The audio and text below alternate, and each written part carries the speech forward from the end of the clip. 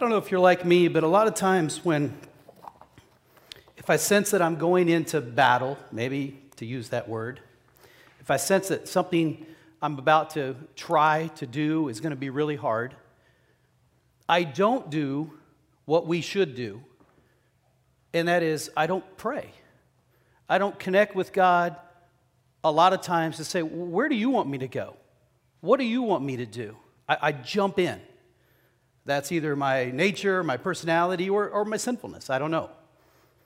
And so before we jump into this battle today, in a sense of us, you and I praying for others in our lives, I want to remind us all of something. And this hit me this week as I read 3 or 4 different passages about what Jesus is doing right now for each and every one of us. Right now, in heaven. Did you know that He is advocating for you right now in heaven? He is pleading for you right now in heaven. He is speaking to the Father on your behalf right now in heaven. Hebrews 7:25, listen to this. Therefore, He is able, speaking of Jesus, once and forever to save those who come to God through Him. He lives forever to intercede with God on their behalf. Intercede might be another word. Intervene. Maybe you could even think of it as a defense lawyer. God, Father, I paid the price for their sin. They're covered. And the Father says, yes, they are. I see your perfection in them, not their brokenness. Right now, that's happening. That didn't just happen 2,000 years ago when He died on the cross, when He rose again, when He ascended into heaven. It did then too, but it says He ascended into heaven and sat at the right hand of God, and He is advocating for you and me right now. That brings me great joy. It almost brings me this emotional thing over me like, oh, okay, so my Lord and Savior, this person who claims to have been deity, who walked this planet, supposed to have lived a sinful life according to the Bible, died and rose again, that person sitting at the right hand of God is thinking of me and you right now. Romans 8:34 gives it a little different vibe. Who then will condemn us? No one, for Christ Jesus died for us and was raised to life for us. And He is sitting in the place of honor at God's right hand, pleading for us. 1 John 2:1, my dear children, I'm writing this to you so that you will not sin. But if anyone does sin, we have an advocate who pleads our case before the Father. He is Jesus Christ, the one who is truly righteous. So I think before we move into some sort of battle for someone else in our prayer life, before we start to think of others, I think it's good to step back and realize that Jesus is thinking of you right now, in every moment of every day, because it says forever. So the relationship with Him, which really in another way of saying it, that's what prayer is. It's not like an add-on to the spiritual journey, like, okay, look, once you get a spiritual journey or whatever, a relationship with Jesus, then you add prayer.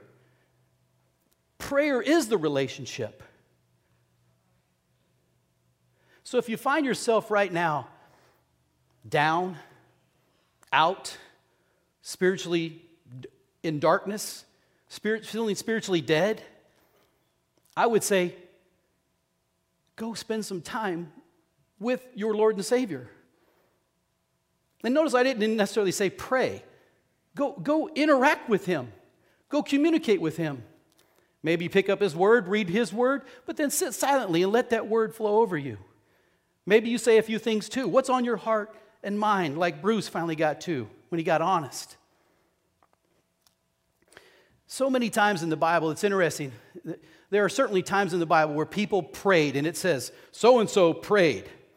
But at other times in the Bible, they're just talking to God. And it doesn't lead into that, like as in saying, hey, they moved into this time of prayer. They simply were talking to and listening to God. Abraham, Moses, David. I mean, a lot of the Psalms are David's personal journal that we get to read how he interacted with God because he wrote them down. And we have this luxury today to see that, if anything else, they're real. They're honest. Nehemiah, Jesus, Stephen, Paul, Peter, John, Daniel, Isaiah, Esther. So many people. Ruth. These people talk to God as if he was right next to them, physically. And they also prayed for other people. They went into battle so many times, put their own life on the line to pray for others. So I encourage you, if you haven't opened up the Bible, go and you could just Google this. What people in the Bible prayed for others? You don't have to get all big words like, advocate or intercessory prayer. It's amazing. The personal relationship that these people fostered with their Savior, with their God. And we've labeled it this word prayer. Here's the challenge that comes to us. We are to take the example of Jesus, who is interceding, is advocating, pleading right now for you and I. We are to take the example of all those folks in the Bible, and we are to do the same thing for others. If you're like me, a lot of times my prayers can be very selfish, and it's not like I start out going, Lord, I'm going to be selfish today, and I'm going to pray for me, or my family only. But a lot of times, because I don't plan to pray, that's the direction my prayers go. And I like to think of it, a lot of times my prayers end up like this. Thank you, thank you, thank you, thank you, thank you. Would you, would you, would you, would you? And that's the gist of my prayer life. James 5:16 says this, confess your sins to each other and pray for each other so that you may be healed.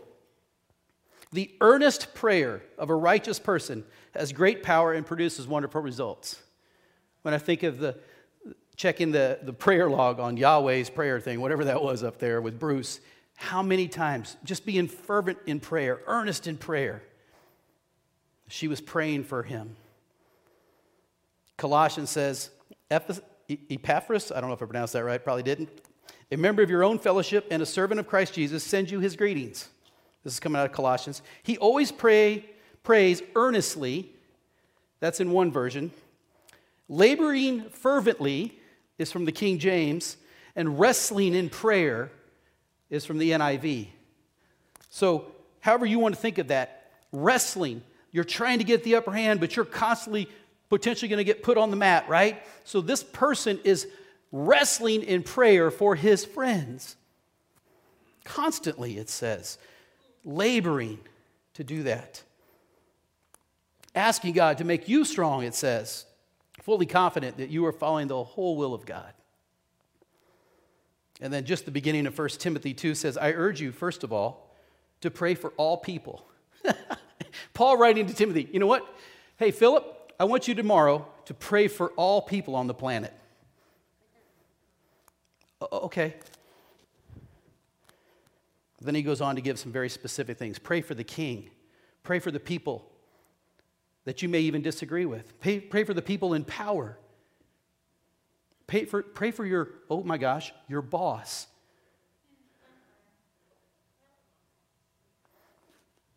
And of course, because Jesus always seems to take it to another level, right?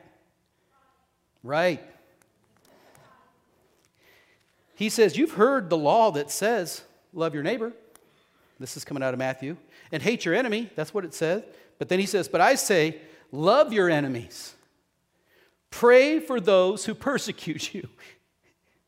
How many of you don't have to show your hands, within the last week prayed for somebody who you might consider opposing you or an enemy? Again, you don't have to raise your hands. If I was raising my hands, I wouldn't. Now, I don't know if I have a lot of enemies, but the point is, there are people that I do disagree with. Did I pray for them? Did I pray that I could be the one that's wrong? How about you? Let me ask you a question. Have you ever been told, or did you know that someone other than Jesus right now and at all times, that some other human being was praying for you? Have you ever had that experience? Have you ever been told that experience, about that experience? I was home the summer before my junior year in college, and I went to the Air Force Academy for one reason, and one reason only. And it sure as heck wasn't to get a haircut, and it sure as heck wasn't to wear a uniform, but it was to fly airplanes. Little did I know that you had to go through basic training and 4 years of hell to get there. But somewhere in my freshman year and my sophomore year, my eyesight started to decline, and it was going rapidly down. I came home the summer after my sophomore year, so before your junior year. And your junior year is when you get your physical to go to pilot training, even though it's 2 years away. And my vision, the last time I had it tested, was 20/80. And the cutoff is 20/70. And you had to be 20/70, but you also then had to be correctable to 20/20. So I told my mom, sitting on a bed, the day before I think I left to go back to the academy, I said, hey, I think I need to look into different career fields. You know, I'm gonna hopefully graduate, but I gotta find another job in the Air Force because the flying thing is not gonna work out. So my mom said, okay. Do you know that she and some other women in a Bible study every week,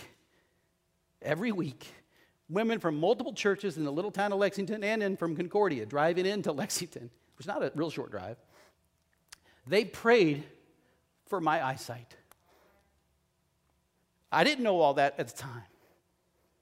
Do you know that my junior year, right before my physical, I had a professor, we called him instructors because the military has to call him something else, you know what I'm saying?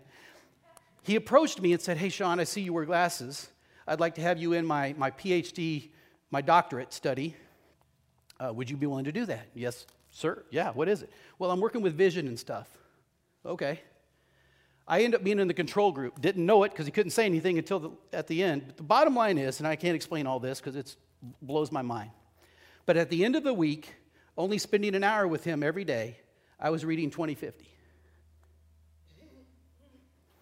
Now, you can call it a coincidence, or you could say it's the power of prayer. And I tested actually at 2070, whoo!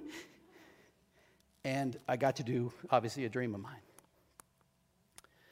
3 years ago, my wife goes in to the doctor and discovers a cantaloupe-sized mass, they do, in her uterus.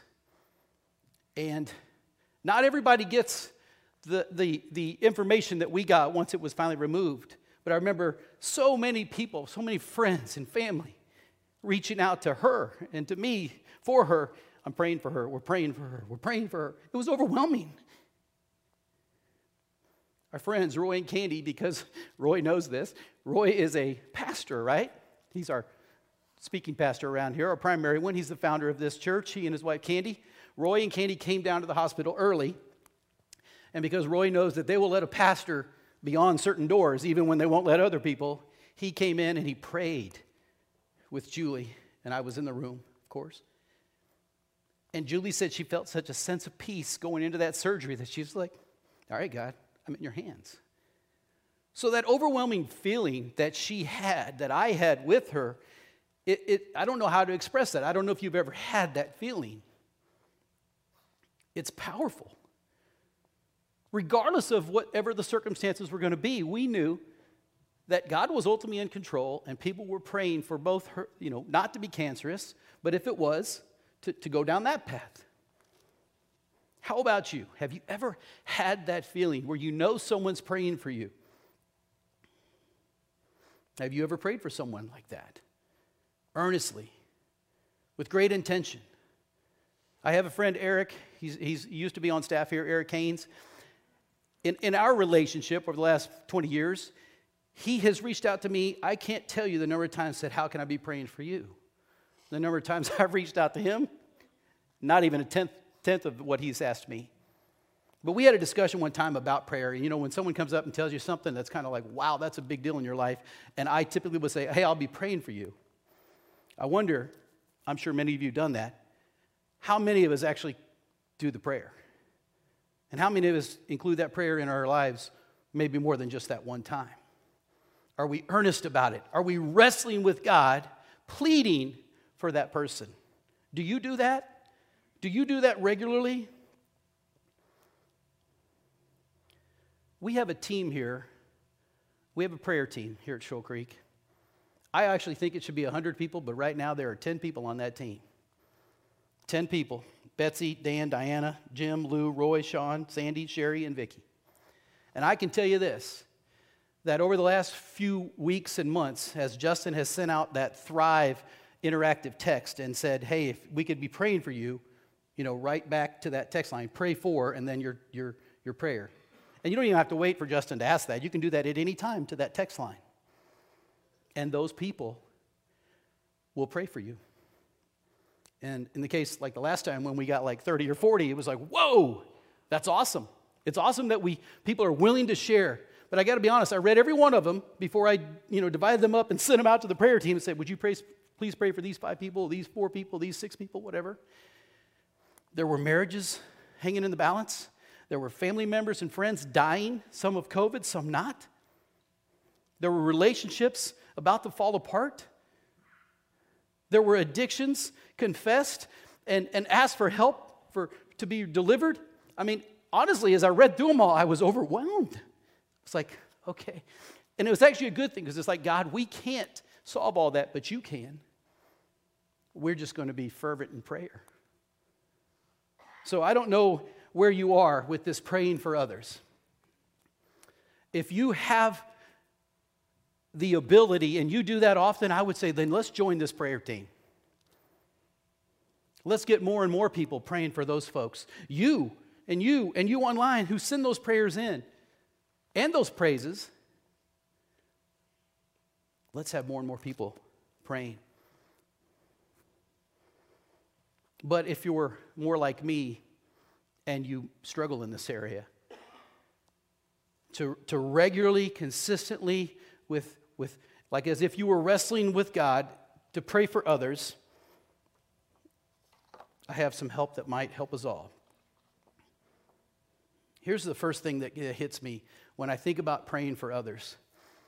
That if I'm not in relationship with Jesus, if I'm not regularly interacting and communicating with Him, then my prayers will not have the effect that they would if I was. Because that relationship is vital. And the way, I'm not going to go through the whole verse here, but it's from John 15, and it simply talks about the vine and the branches. And Jesus says, look, I'm the vine, and you're the branches. And when you connect to me, you stay connected to me, the life from the vine flows into and through the branches and produces fruit. But if you don't connect to me, you, as that branch, die, you wither, and those branches are taken and burned in the fire. I'm like, whoa, yeah. So if I'm going to produce fruit, if I'm going to help others, praying for them or praying that they come to know who Jesus is, or praying for them to explore who Jesus wants to be in their life, then I need some connection to God for that prayer to have a greater effect. So if that's where you are, if your prayer life, your relational life, your connection life to Jesus is not something that you would like it to be, if it's not consistent and regular, then I would encourage you to focus there. I've noticed this too. This is a spiritual battle. This is not just flesh and blood kind of stuff here. When you begin to connect with Jesus in that way and you begin to pray for other people, you are opposed. You are opposed. And let me express it this way. If Jesus is our advocate, if He is interceding for us, there is someone else that is opposing that. The Bible happens to call him Satan or the devil or however you want to word it.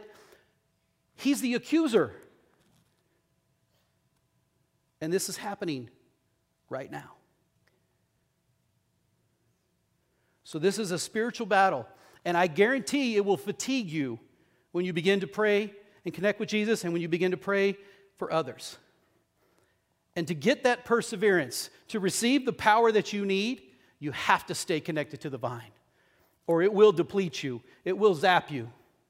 I don't know if I'd say it would kill you, but you will go down into a dark, dark darkness because you and I are needy. We need the power of Jesus flowing through us because we don't have the individual power ourselves.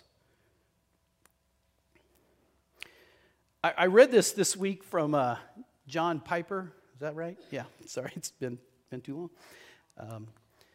Desiring God is the book that he wrote, and I read it a chapter at a time, but he wrote a book or a chapter about prayer, and he equated prayer or this connection, this relational connection to God, as a walkie-talkie, that in battle, you could immediately call the commander and say, what do I do? Where do I go? Here's where I'm at. This is what's going on. And the commander would speak to you and give you guidance. And he kind of talked about how that walkie-talkie is kind of like our prayer life, our connection to God. And it says it this way. We see repeatedly in the Bible that prayer is a walkie-talkie for warfare, for battle, and not a domestic intercom for increasing our conveniences. And I read that, and I was like, oh. Because a lot of times my prayer life is about my conveniences. God, I had COVID 3 weeks ago. God, please take COVID away from me. Please let me be healthy. Please let my wife not get it. God, please keep other people healthy. Please let people recover from this. You see, it's more about my convenience, and it's like, God, there are so many people that don't know you. How could I be praying for them by name? Do I know their name? What if they're my neighbor? Do I know my neighbor's names? Am I praying for them? I know this, the accuser does not like it when we intercede for other people.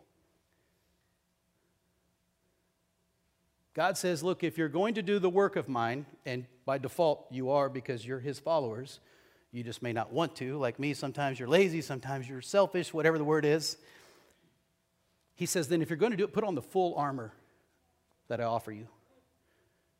So I encourage you to read Ephesians, or a portion of Ephesians 6. Maybe it's 5. I don't have it written down here. Where it talks about the full armor of God. Because if you do not do that, it will fatigue you to the point that you will stop doing that.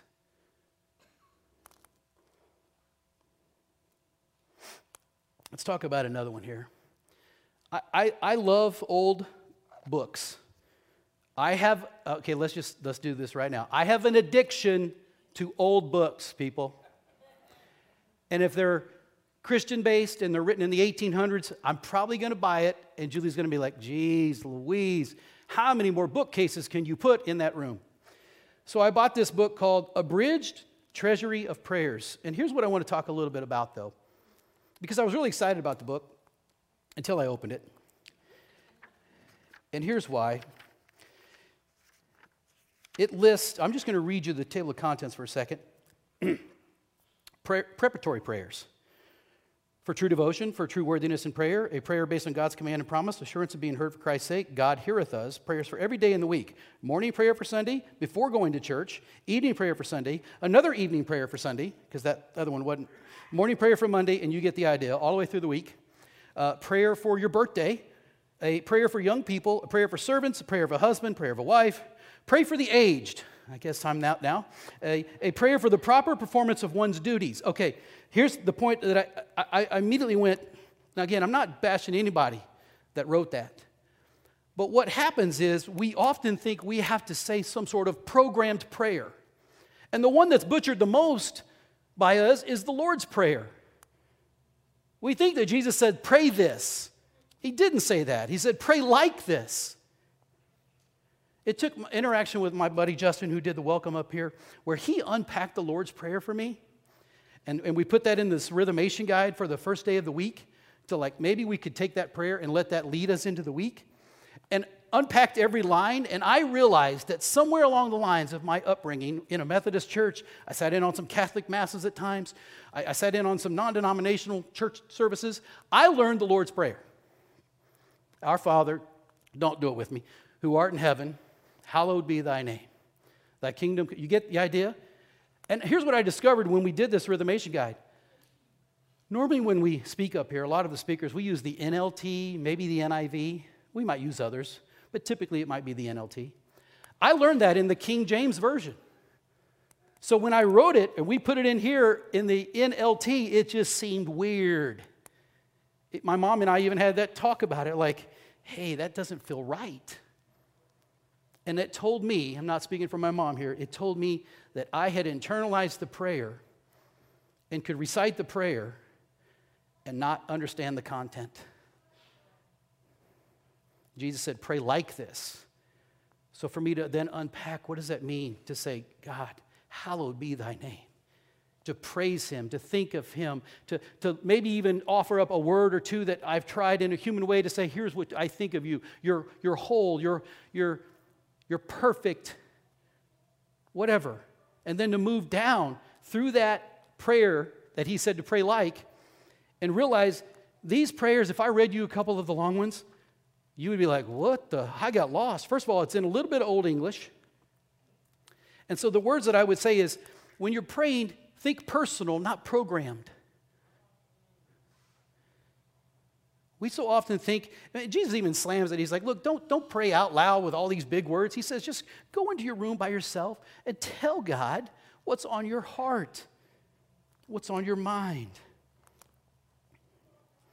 Here's one way that I thought of this week. I've officiated a boatload of weddings, but the one that I remember the most is my own. Hey, imagine that, even though it's a few years ago. And I thought, could you imagine that day 1 or 2 of my marriage, or now, I'm 53, I was going to say 50-something years later. We haven't been married that long. 30-something years later.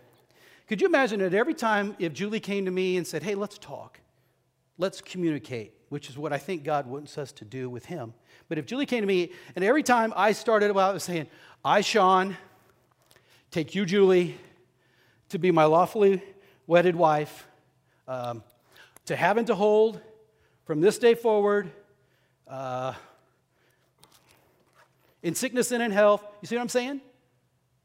That's what I think we do when we do these program prayers with God. He's like, stop, knock it off. I know what you vowed on your wedding day. Talk, listen, engage. I love the word commune because it has this intensity and this intimacy about it more than just connect or talk does. Commune. So in your relationships, your human relationships, and your relationship with God, it's like, do you commune? Are you honest? He can handle everything, it says. He already knows everything about us. And I just wonder, so often when I get into my mode, even of my prayer life, like, do I just say this and this and this? When he's just like, look, you're kind of trying to come from your head more than your heart. What are you wrestling with right now? What are you in pain for right now? Who's on your heart and mind? Who have I put on your heart? What do you want to pray for them? You need that intimacy and interaction. Something that's worked for me, and I won't say that it's worked every time, not even close, maybe 20% of the time, is I use an acronym called ACTS. ACTS. You can go out to our app and get all that information. It stands for adoration, confession, thanksgiving, and supplication, which just simply says, because again, most of my prayers were thank you, thank you, thank you, give me, give me, give me. And I was like, something just didn't feel right about that. Like I was just going through this rote thing. So this adoration, this ACTS thing helps me to praise God and tell him what I do think of him and what I'm wonderfully loved by him, and I am excited about that, and I can confess my sins to him, not because he doesn't know about them, so that I can voice them out there, and he knows that I know that that's separating me from him, and so on and so forth. So maybe that can help you. Justin talked about, if you go out to our app, there's a hand prayer, and all it really means is there's a word for each finger. You'll see that it's very similar to Acts, it just adds a different one. But the word supplication in the Acts one, and one of the fingers on the finger thing, is to pray for others. Whether it's supplication or intercessory prayers, another big word, it's just praying for other people, praying for their needs as well as your own. Some other things that I thought about were some simple things, and Dan Diebel, who spoke here a couple weeks ago, he gave me some of these ideas. You can just say a short prayer over somebody. You can just simply say their name. Julie. God, Julie's on my heart. Or I speak Jesus over Julie. Or God, give Eric peace today. Let Susan know that you are thinking of her right now. God, show yourself to Denise. You can begin to develop those things that start to help you express what's in your heart when oftentimes we feel a little bit like Bruce there. We're like, God, I pray for world peace. And let me finish this way.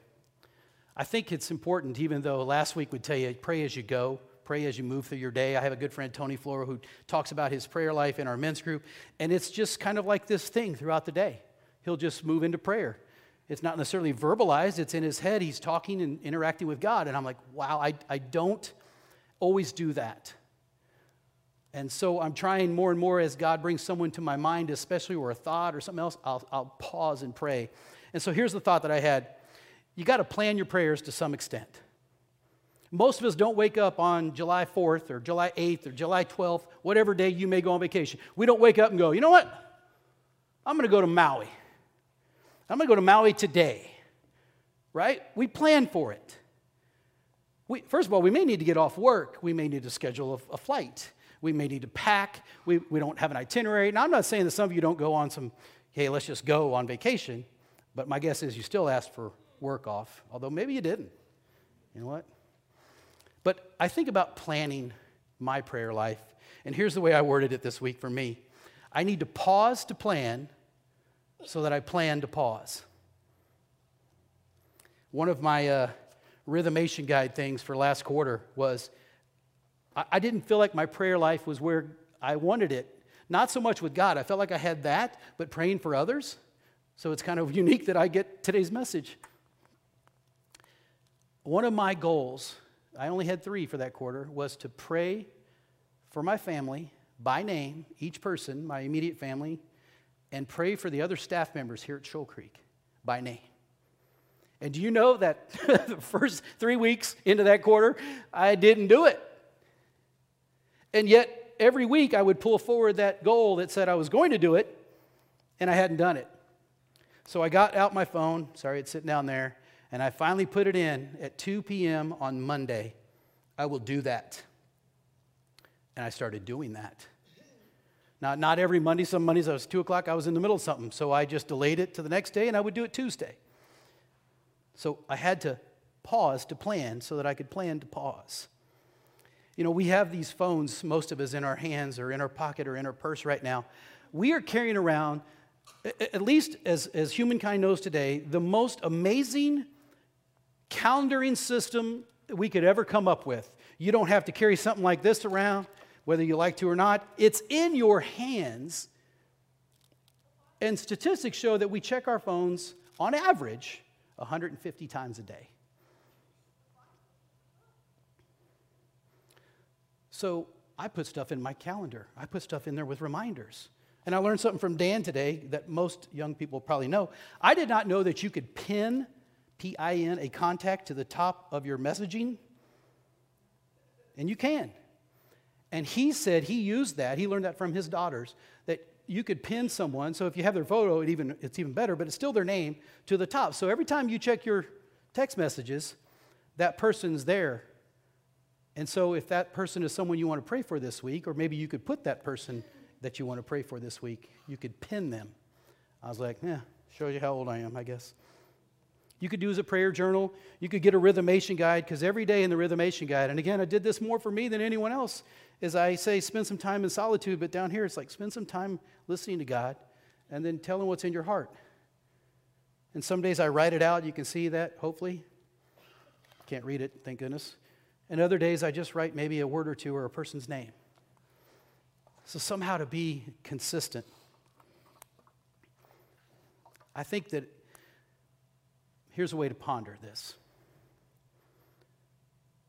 A consistent connection of intimacy with God that is the lifeline of our journey. That is the relationship. And that connection to Him gives us the power to do exactly what He does, to love others by advocating for them, to love others by praying for them, to love others when we might want to be more self-absorbed or self-guided or self-directed. We soften our hearts and we start to love like Him.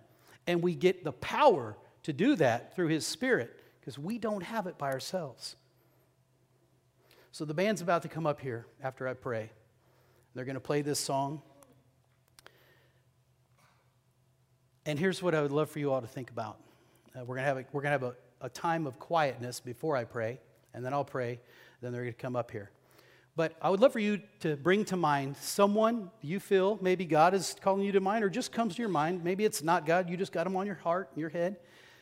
And I'd love for you, if you will pray for them this week. Not that you want to, but if you will, I'd love for you to come forward over here on these two sides, two here and two here, light a candle, and stick it in the sand or the ice melt, because that's all we found this morning. It's not flammable, by the way. So during that song, it's about a 4-minute song, you'll have time to do that. But I'd like to start right now with just a time of just solitude. It won't be a long time for you to bring that person to your mind who you might be wanting to pray for this week and will. All right? Let's just have a quiet.